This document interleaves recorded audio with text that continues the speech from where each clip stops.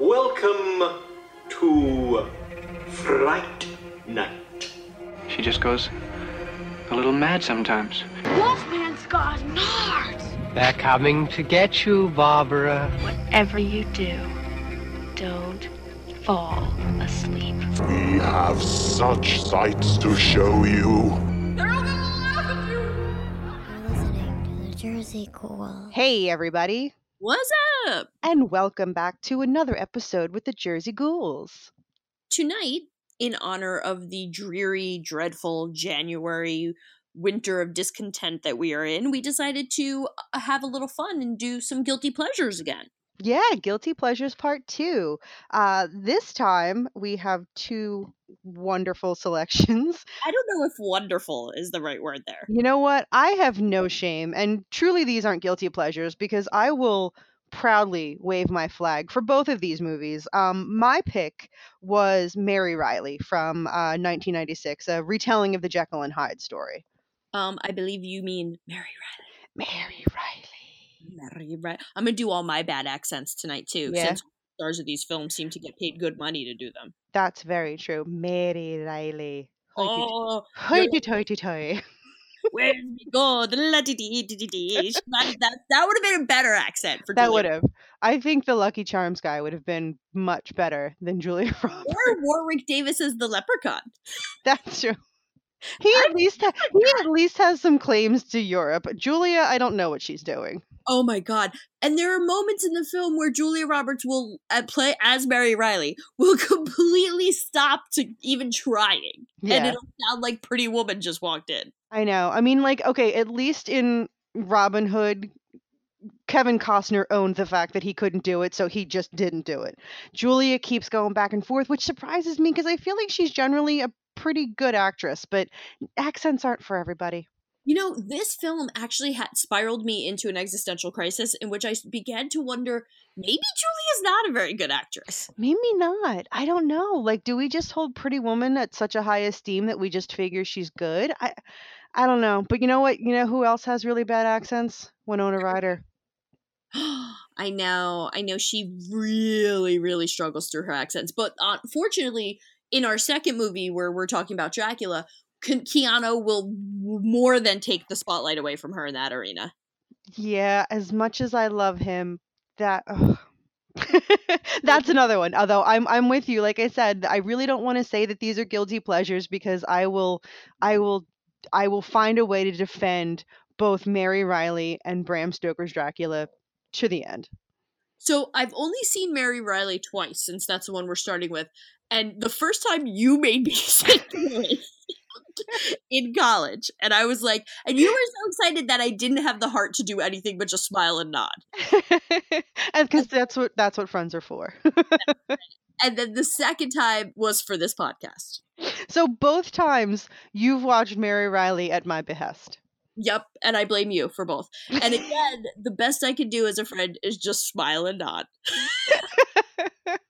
I honestly don't even know how to start my defense of Mary Riley. I don't know.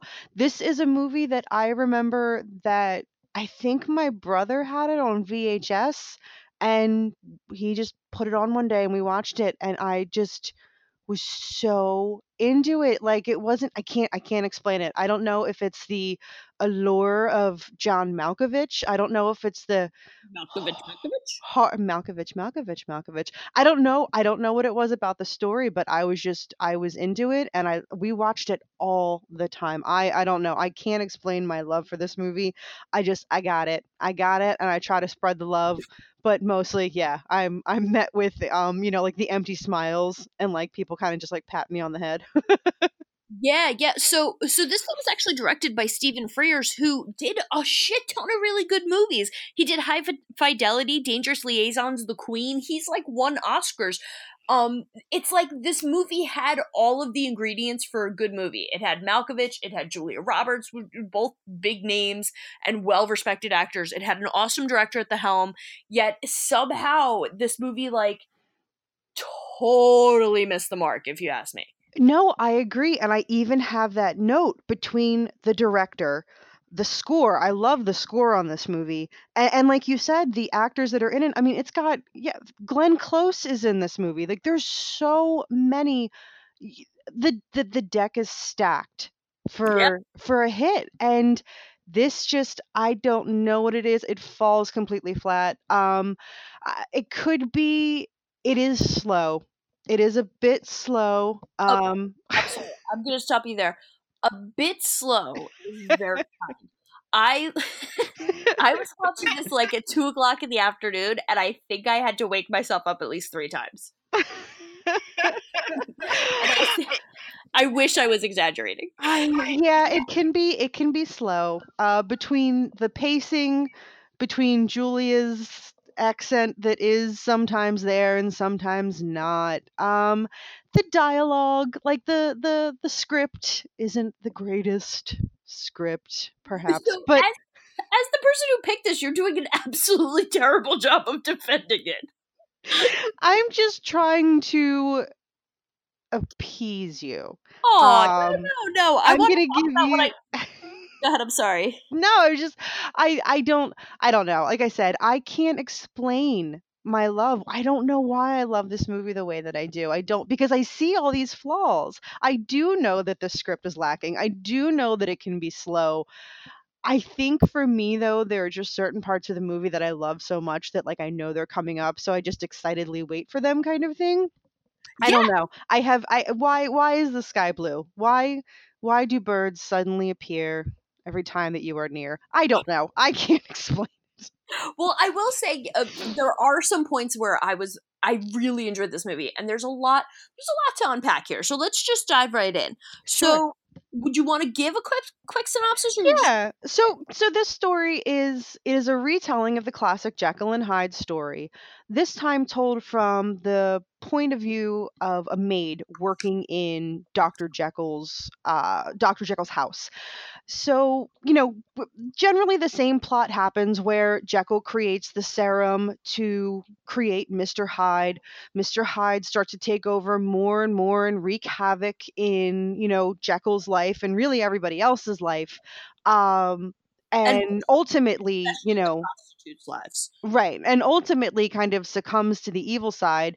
But in this movie, they kind of pepper in an awkward love story between Mary and the doctor and Mr. Hyde. There's like this weird love triangle between two people kind of thing. But yeah, I mean that's really that's really the whole thing is basically the same story, but they made it in a love story a little bit, which is also kind of weird. Like the love story element is a little bit awkward, but again, I kind of blame the script for that one.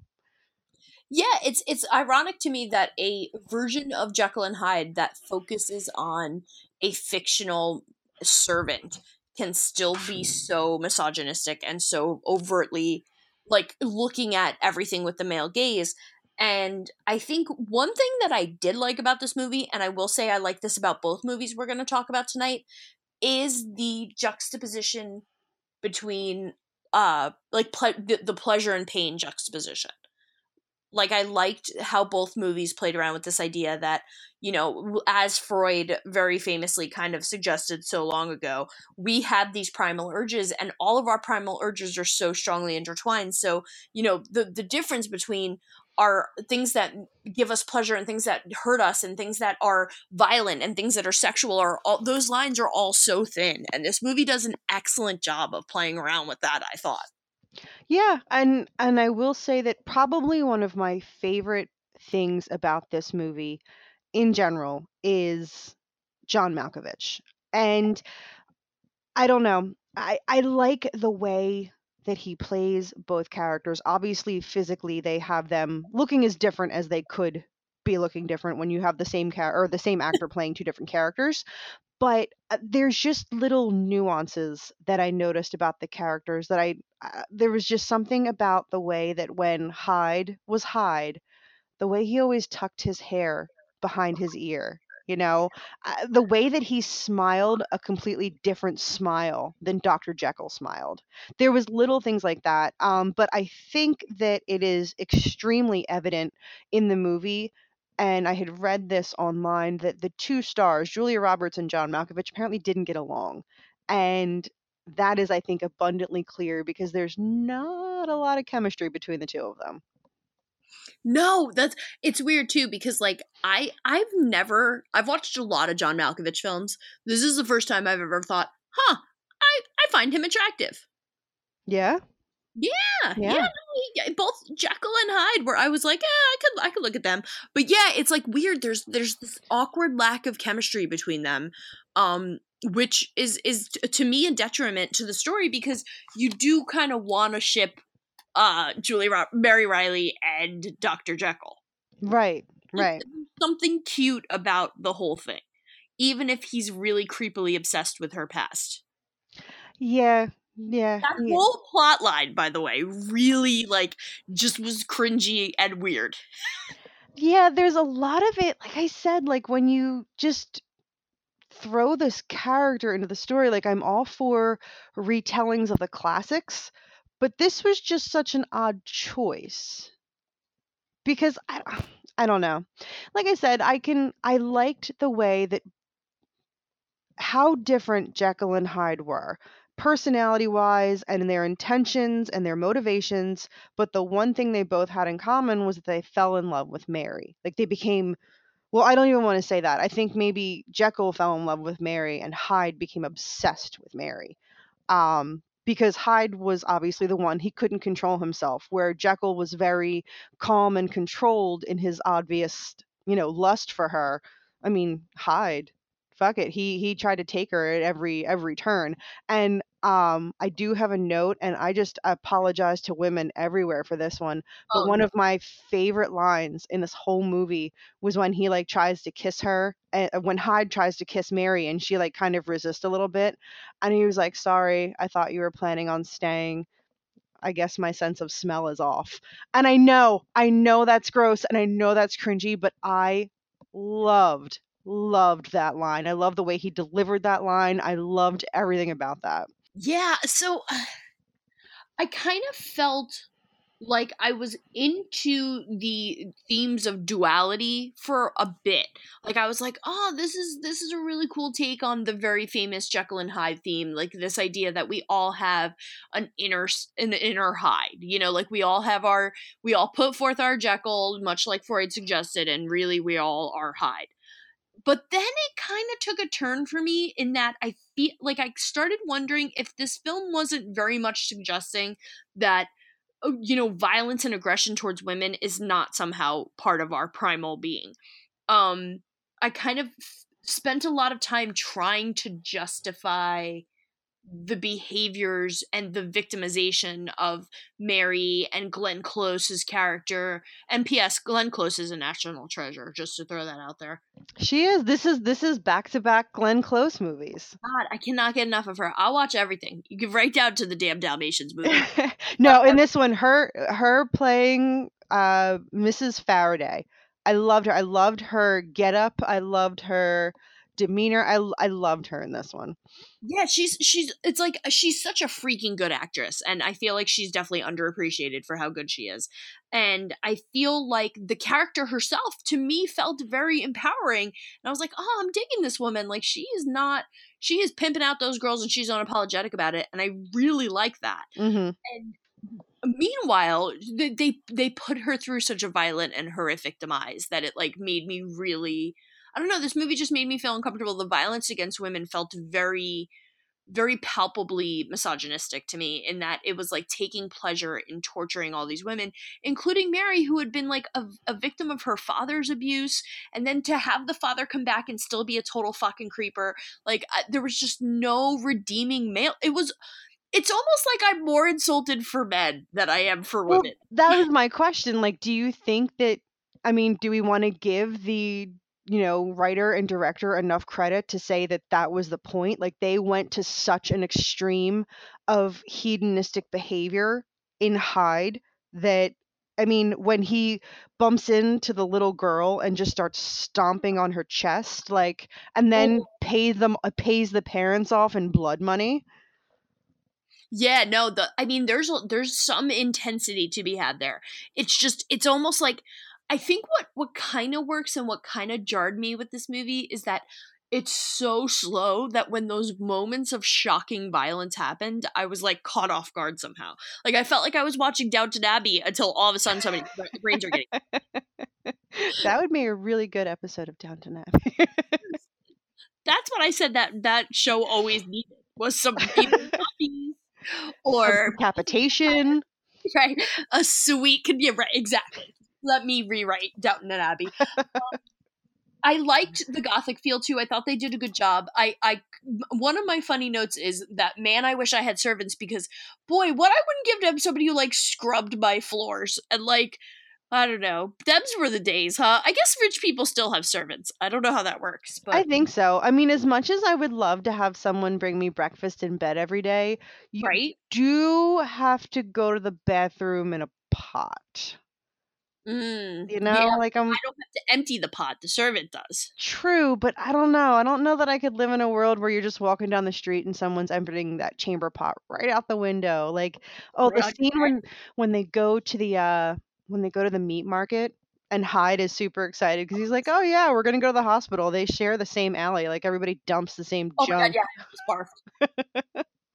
Although I was like, man, you could get such good like free cadavers and stuff. Like, what a bargain. Because I act like I have anything to do with a cadaver. I know. I'm like, what are we doing? Nothing at all. We're just gonna dress him up, put him out for every holiday. You know, we'll put a little green bowler on his hat for St. Patrick's Day. Yeah. And then he could do a bad accent. Like he would probably do a better cadaver dressed as an Irishman would do a better accent than Julia did in this movie. That's very true. That's very true. Yeah.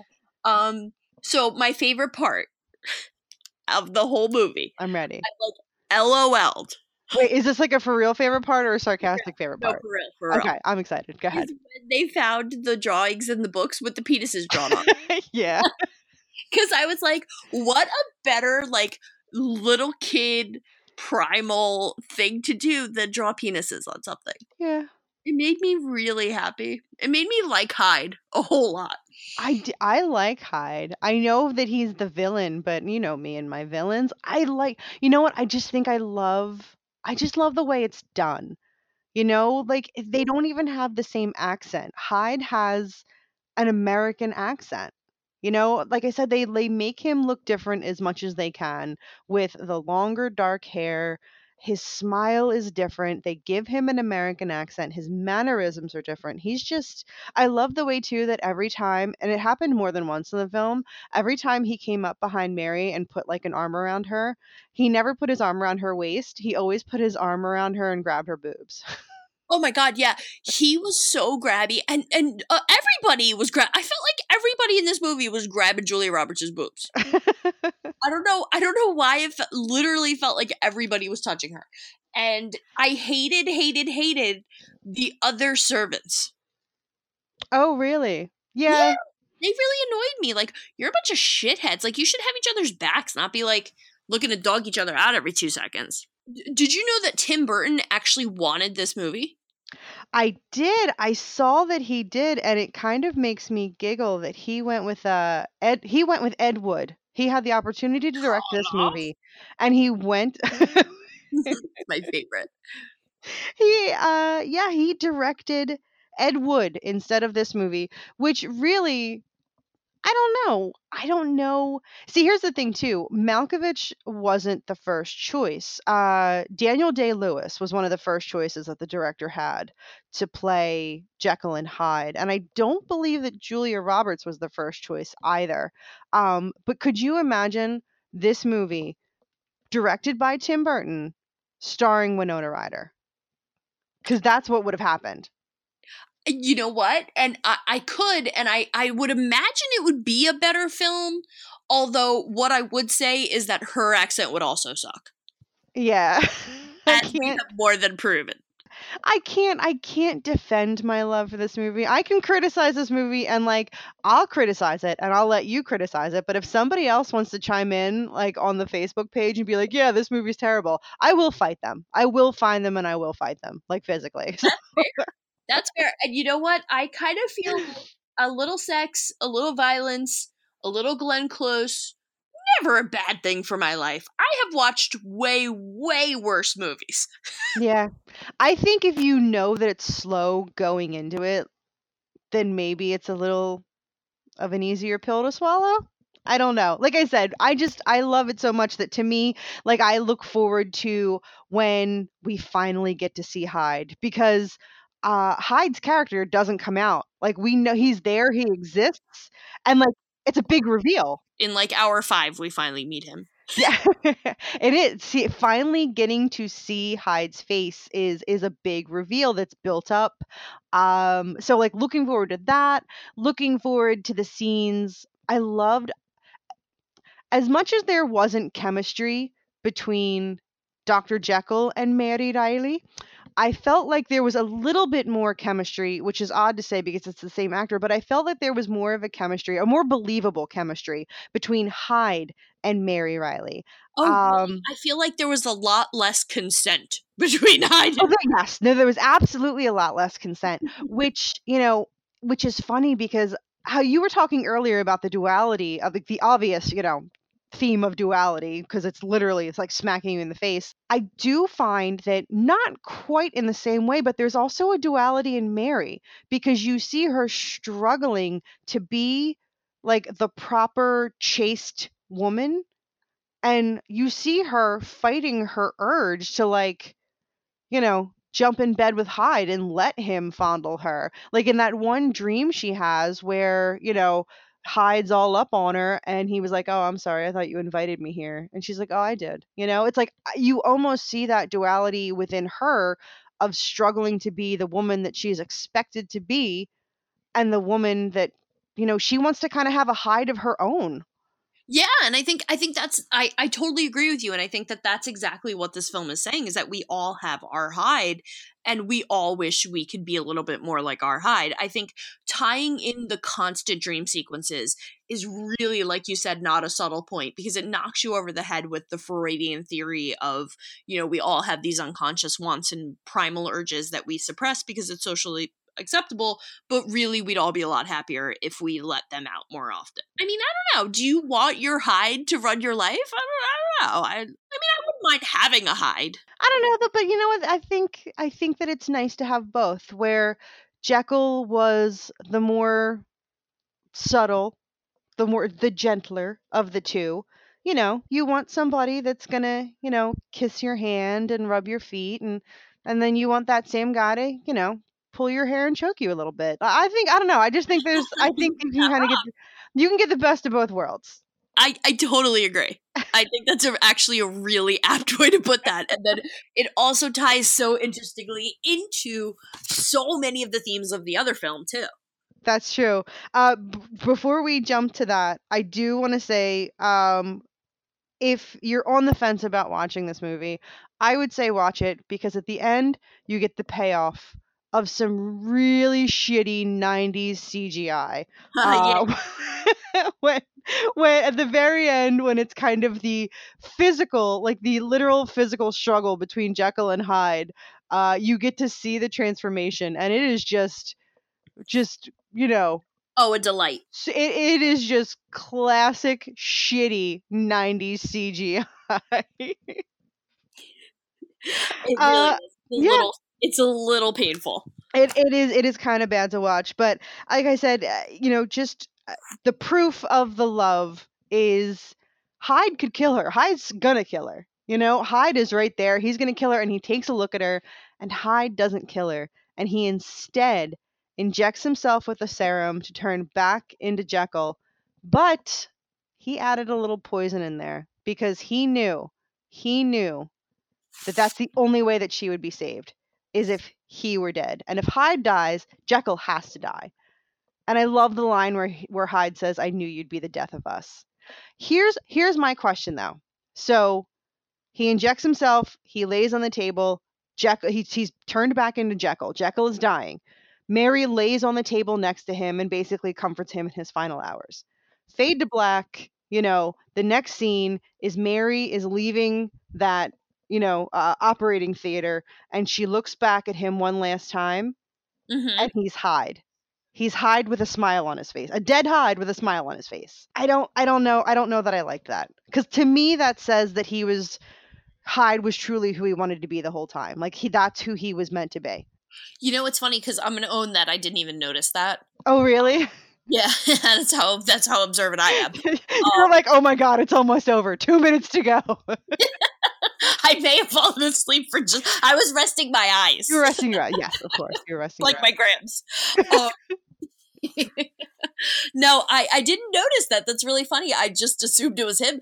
I think, yeah, and I think I can live with that theory. Oh, yeah. Theory that we all secretly want to be a little bit more like our Hyde. Yeah, exactly. You know, like who wouldn't want to live in a world without consequence? Yeah, and fulfill like all of our primal urges all the time unapologetically. Yeah. I just wish, for some reason, every time characters have primal urges, it seems to include violence against women, and that makes me very sad. Yeah, we could maybe tone that down a little bit. Oh my God, in both of these films, we could take it down about 12 notches. Yeah, although, you know what? When that little horde of vampire women have Keanu kind of in bed. Oh, yeah. They turn the tables a little bit. We'll turn the tables a little bit. Yeah, no, it's funny. I can't wait to talk about that because I have a really good note about it. But anything else before we jump on any? No, let's dive right in. Why don't you take us through Bram Stoker's Dracula? Okay, welcome to Transylvania. That's my accent. That's my jacket. Thank you. Move over, Gary Oldman. I'm coming down. So, in 1992, much to the chagrin of most of Hollywood, Francis Ford Coppola releases his version of Bram Stoker's Dracula. And the backstory here is fascinating because apparently Winona Ryder walked up to him and she's like, wow, man, like, we should do Dracula. Look at this great script I found. Because she was afraid that he was pissed off because she turned down a role in Godfather Part 3. Which I believe would be the same role that would go to his daughter, Sophia. Yeah. So, ironically, we have Winona Ryder to thank for this film. So, I guess because she's the one who brought it to his attention, that's how she gets the role of Mina. Fun fact. So, I chose this as my guilty pleasure for two reasons. Number one, I thought it fit perfectly with Mary Riley in its exploration of the duality of pleasure and pain, but and like kind of being erotic, but not really. And then I also felt like this was one of those movies where in 1992, I had no business as an 11-year-old watching something this graphically sexual. And I just remember being like, ooh, me likey. Like, I didn't really know what was going on, but I knew I was, like, into it, which probably speaks volumes about my psychological well-being. Yeah, this is one of those movies where I probably watched it I don't know. I don't remember when the first time I saw this movie, but I'm assuming it was at a way too young of an age where I watched it, and in a couple scenes, I was kind of like, should I be watching this? Because I'm pretty sure those are boobs. I probably should close my eyes at this point. So the first thing I definitely want to jump into, so, Dracula, right? Everybody knows the story. Yeah, no need to synopsis. Vampires, blah, blah, blah, love of his life, blah, blah, blah, Dracula. But Dracula. Okay, so first and foremost, let's just get the elephant out of the room. Okay. God fucking damn it, Keanu Reeves. I know, you sweet, sweet, pretty boy. You are. What are you doing? So funny story. That's almost going to make you feel bad for him because I actually felt really bad for him after this. So Gary Oldman is cast, right? Freaking profoundly great actor. Yes. What's his name? Anthony Hopkins is cast. You have Winona Ryder out of sheer pity and because she had the idea, right? And you have all these other reasonably tolerable actors. You then get Keanu Reeves because the studio tells Francis Ford Coppola, you need a heartthrob to bring the young kids into the movie. So they force Keanu Reeves on him. But where it gets bad and even more cringy is apparently off film. So Gary Oldman and Anthony Hopkins would be so relentless to Keanu that people would literally want to cry for him because anytime he tried to film a scene, they would be like, are you fucking kidding me? Is that really what this little guy is going to do? And I don't know that they necessarily were mean, but they were horrified by his acting. And to be fair, you're not wrong. No. But They reduced him to practically tears behind the scenes. It very much does feel like, like when a little kid like puts on like the oversized suit kind of, I don't know. It's like, No, that's exactly it. Yeah. like it was too big. It was too big for him. And what makes it even more heartbreaking is just everything you read about Keanu just being like the nicest dude on the planet and like the sweetest, most generous, guy in the world. This may have just been a little too much for him. And yeah, and I bet you somewhere they meant well. Like, because I love Oldman and Hopkins so much. And I do too. Classically trained actors that they were probably just trying to make him better. But like apparently they like practically drove him to tears. Then allegedly from behind the scenes, I read this big huge behind the scenes special on it. Apparently Winona Ryder and Gary Oldman hated each other. And Gary Oldman was like, "You are not worthy of sharing the screen with me in this role." And like reduced her to tears on almost every occasion where they had to share the screen. Oh my god. He would like correct her and like micromanage her acting. And Coppola was probably just sitting back counting his money, so he didn't care. You know what? I love Gary Oldman. Like, here's another situation where I'm like, you know what? Fine, I suck as an actor. Could you pull my hair a little harder? Thanks, Gary. Like, I love Gary. Like, I know. Although, man, do they go out of their way to not make him hot in any moment in this movie? Oh, you think? Oh my god, he's supposed to look really hot when he's like turned into the vampire and he's got those like luxurious curly locks. I'm like, yeah. Seriously, can't we get one hot Gary Oldman shot? No, no, I disagree. I think he's hot when he's like that, and in the very, very beginning, when he is in that red armor suit, and that part is a little hot. I'll give you that. Yeah. Now, I was gonna say I have a hard time finding him not hot in a lot of things, but I'm gonna backtrack that statement because now I'm thinking about like Gary Oldman roles where he's not hot plenty of times, but I do. I have.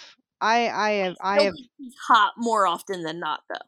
He is so handsome. Like, I know he's not supposed to be handsome in Fifth Element, but I'm all about that plastic piece on his head. Oh my god, yeah, no, me too. And like when he played Sid Vicious, right? And in True Romance,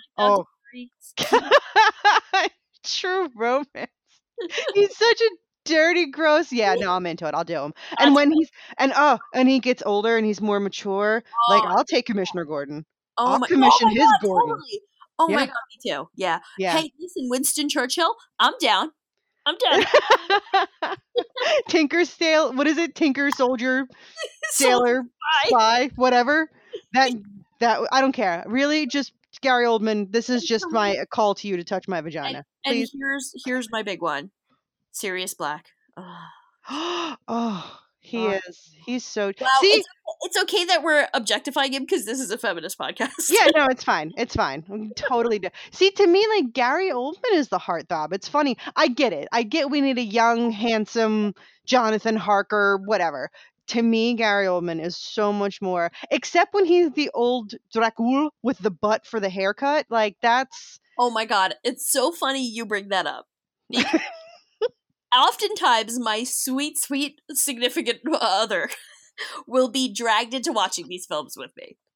And he took one for the team with Dracula. And usually what happens is he starts it and then he's like, yeah, I'm going to go play video games or whatever. So he sits down and it's just about the scene where old butthead comes out. And my husband's two contributions were he goes, this is my butthead. Head that looks like a butt. In his like count voice. Then when Keanu comes out, he goes, after every line, all I'm wishing is that he just added the word dude. And like, it's true. And so those were his two contributions, and then he quickly scampered off, much like Gary Oldman does when he's climbing the wall of the building. That's how Matt scampers off to play video games. You know what? I will say, knowing then what I know now, it does make me sad that there's no dudes and there's no whoa. Like one whoa. Like, whoa. Dracula. Whoa, Dracula. Can I inquire as to why you're signing all of these papers, dude? It's almost like he was like reading the notes on his hand every time he had to say his lines. Like I felt like he was like looking down at He had crib notes.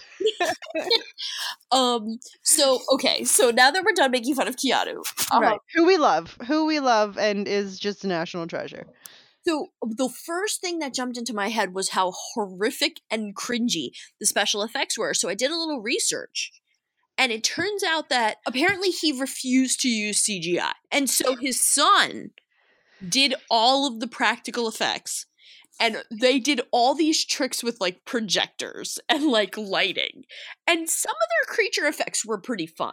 But nothing in the film is CGI, which kind of blows my mind. Yeah, I think the only thing that is that blue flame thing that the carriage has to go through to get to Castle Dracula. That was a projector too. Oh, was it? I thought that was... Okay, well, there you go. Literally no CGI whatsoever.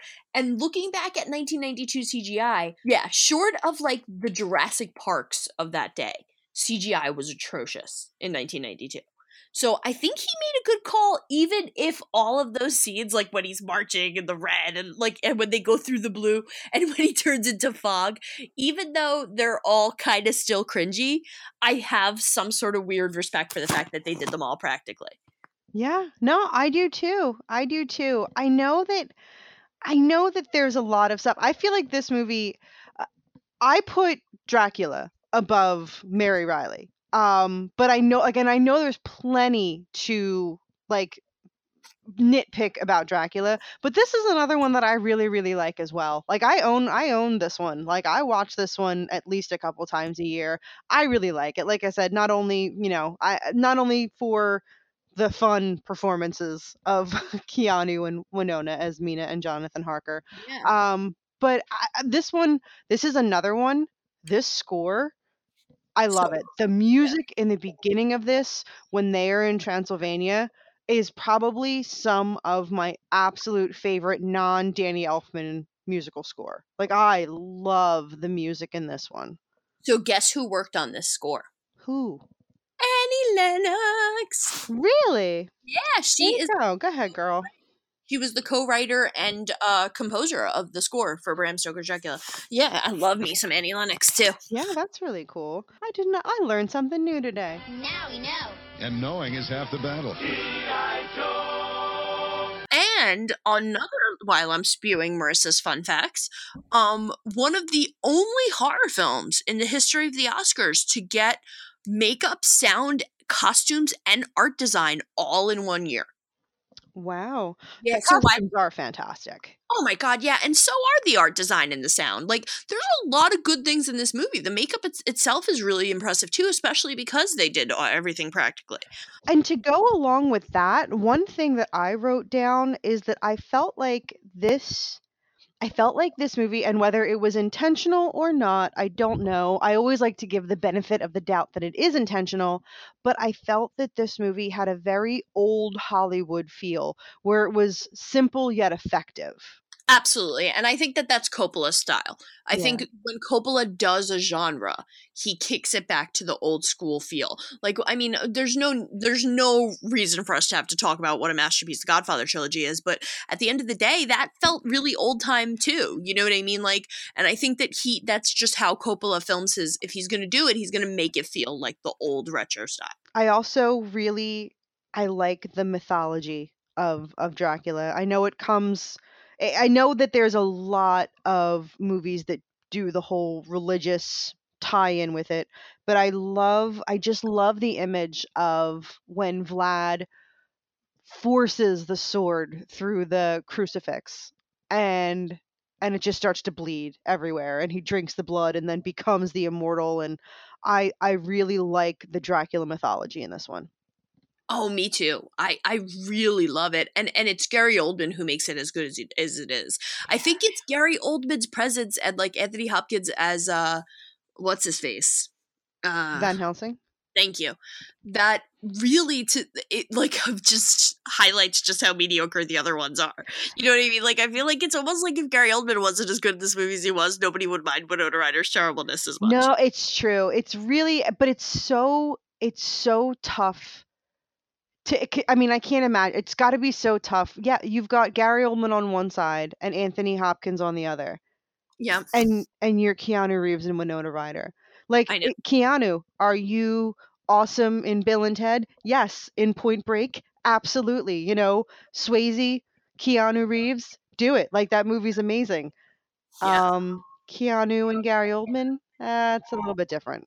right. That's I don't quite want to call that one peanut butter and chocolate. That's something a little different because that's just it doesn't seem to gel. These are two actors on two different ends of ends of the spectrum as far as their body of work, as far as their talent. And that's to say, like, I don't know, like, okay, let's pretend that it's now. Like, could Keanu pull it off now? Like, does he have the chops to be Jonathan Harker now? Not at all. No, Not at all. you still gonna say no? Oh my god, yeah. He could age 50 years and he would never have the classic training and abilities of these actors. I think you're right. I think it's like taking two very different styles and trying to not to say I don't love Keanu because I am an FBI agent. That movie Point Break's one of my favorites. I'll live and die by that movie. And I love Bill and Ted. Yeah, you heard me. I love Bogus Journey. Yeah. I'm talking to you, horror movie night.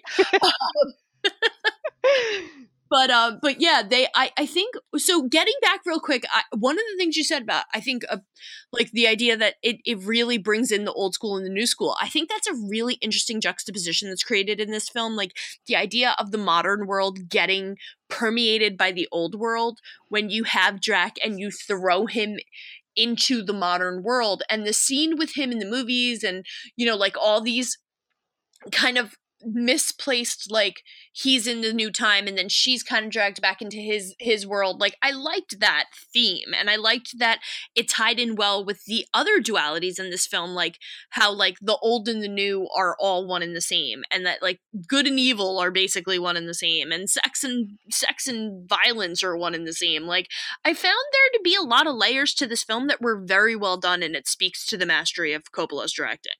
Yeah, I agree. I really want to have the kind of magic vampire sex that they had at the very end of the movie. Oh my god, all kinds of magic vampire sex. And even when it's not consensual, like this film is so rapey.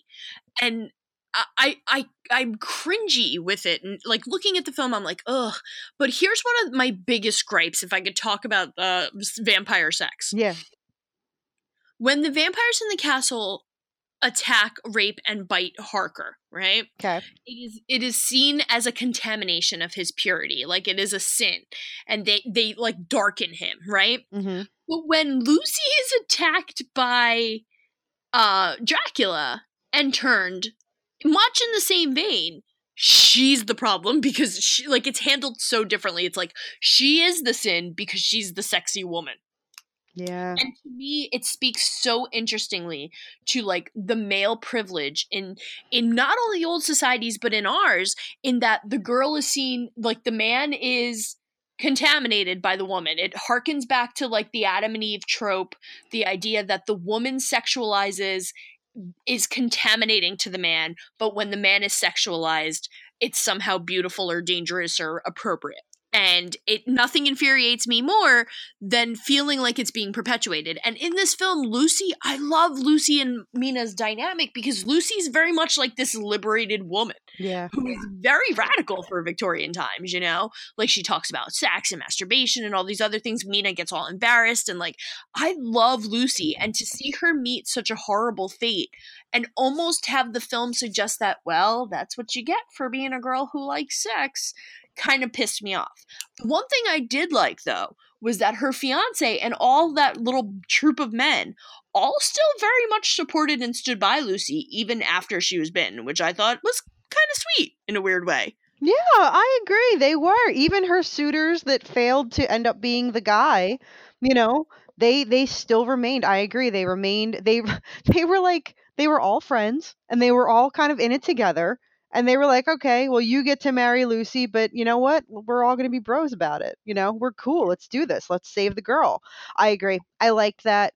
I think the only part of magic vampire sex that I didn't like was that first time with Lucy when they were outside during the storm. But I think that's mostly because Gary Oldman was kind of like werewolfy, and That was kind of gross. It was so gross, and it was Yeah. so not consensual, which made it even grosser. And I feel like it was very animalistic in that moment. And Yeah. again, it was like that idea that like that's what Lucy deserved. She didn't deserve the magical, wonderful vampire sexy time. She deserved the animalistic, horrific one. And that kind of upset me. The other thing that I like a lot with this film, and that I think the writing and the directing does well, is this motif of repression. Because I think for Dracula, the repression came with the religion. Like when he was Vlad, he played by the rules of the church, only to get screwed over by the very same church that he defended, right? Because they tell him the reason why he freaks out is because she's killed herself, so she's not going to heaven, right? Then in Mina's time, I think it's the social class that is the repressing factor, and the sex becomes the repression. They are all so repressed and seemingly prim and proper because of their class and their like the part where she's like, and if you want to see a real show, go to the theater. Like there's so much suggestion that she's of the higher class and that is part of what's repressing her. She wants to run off with Drac. Yeah. But she can't. Even in the very, very beginning, before Jonathan Harker goes to Transylvania the first time, when Jonathan and Mina are saying goodbye in the garden, she's the one that kind of like sits him down for like some kisses. She's the one that's pulling him close to her. Absolutely. The women in this film are very much pushing the envelope of their sexuality, but they get punished for it every time. Which just perpetuates the bullshit fucking themes of like, oh, watch out for the vixen, she'll get you every time. So something else that I like about both of these films is the idea that the superpower of the villain is sexuality, right? Because that's the drive. Yeah, that's the driving factor in both of them. Is the love of a woman. I mean, Jekyll and Hyde, you've got Mary, and for Dracula, I mean, his whole thing is Mina is.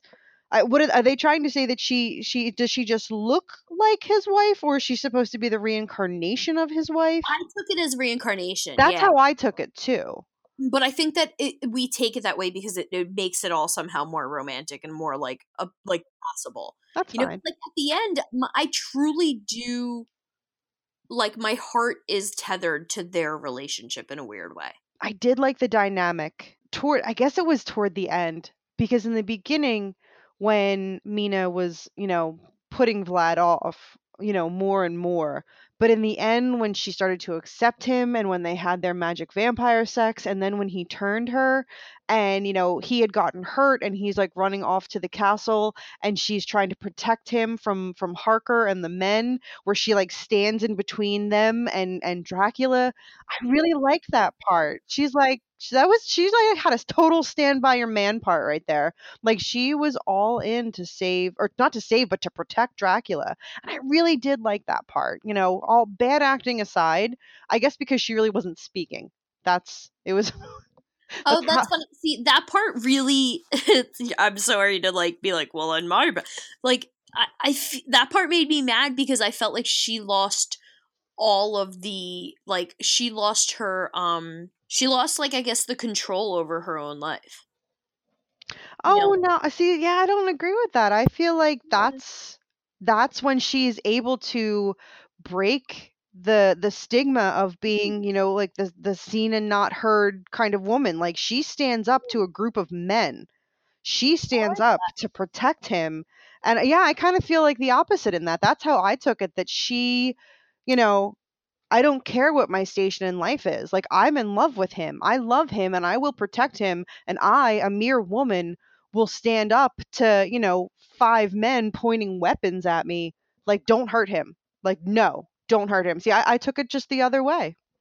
I kind of like that. I think I'm gonna go with that. I like that a lot. Actually, it's a lot more empowering for the character of Mina than my interpretation, which was like, now you've lost all control over your own ability to be yourself. Like, because the question I'm left with is like, does she want to go home to Jonathan after all that? Probably not.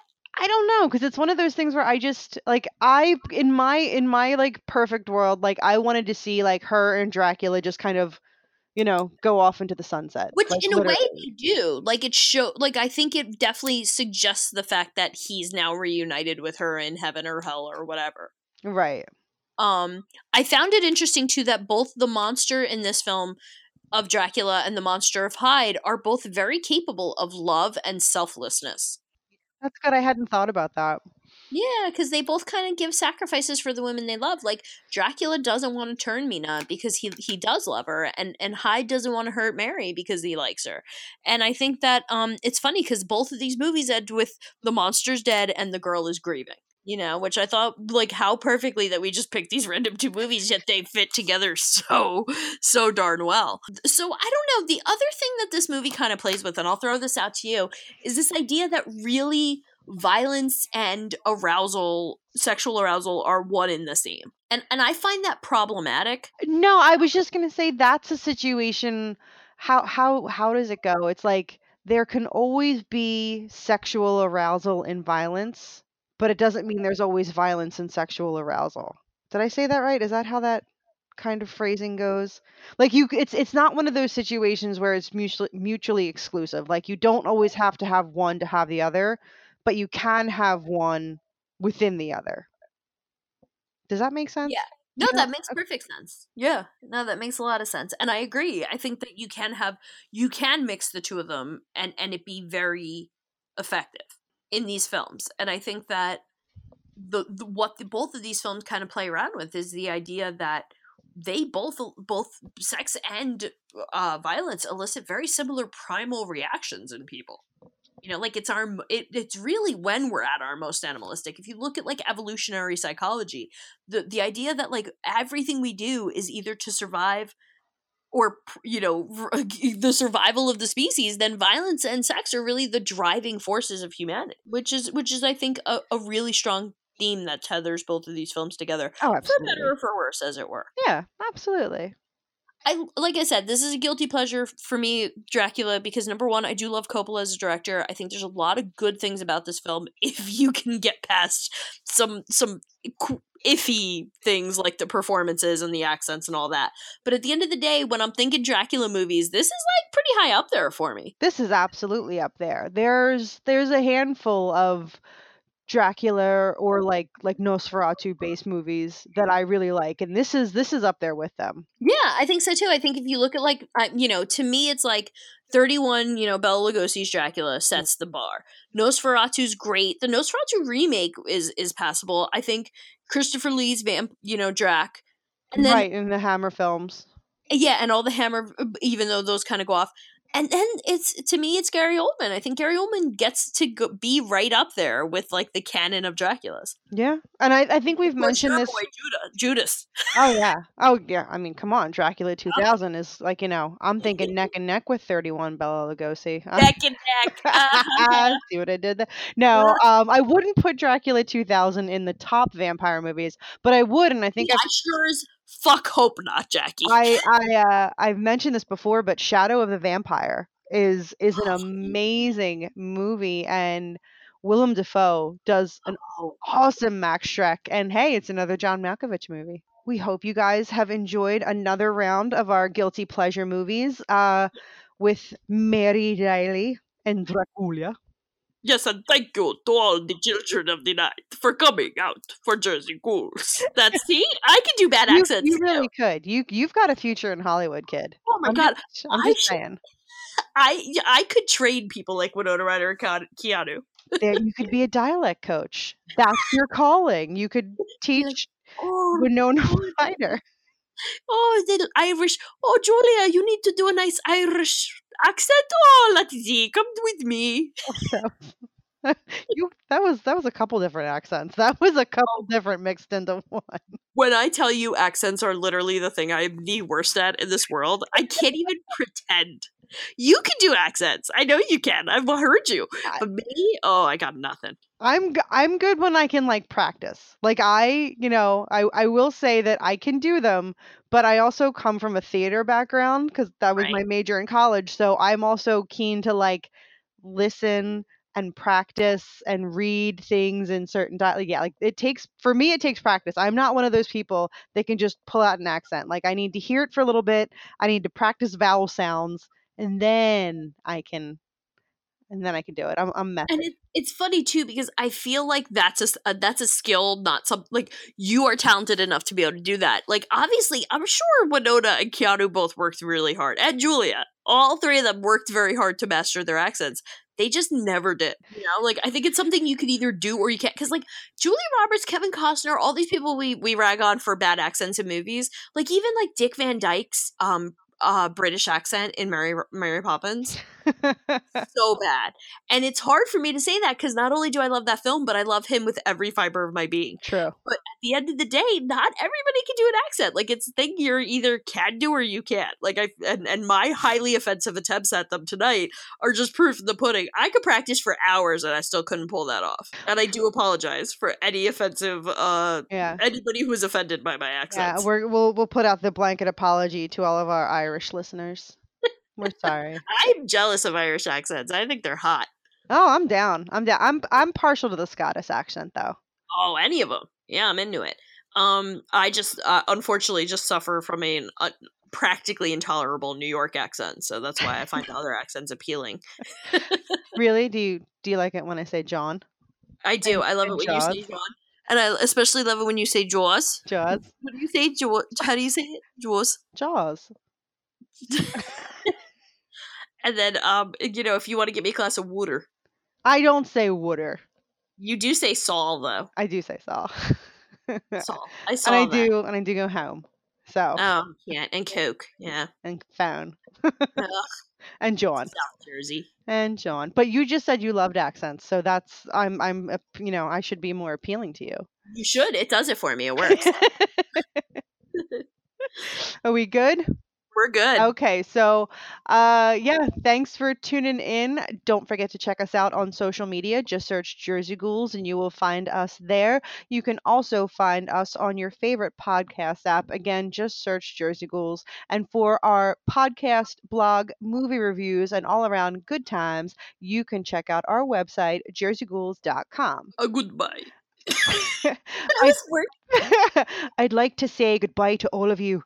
And I hope you have a lovely, lovely weekend. And we'll be seeing you at the next one. That's way better than I could ever do. Bye-bye. Bye-bye.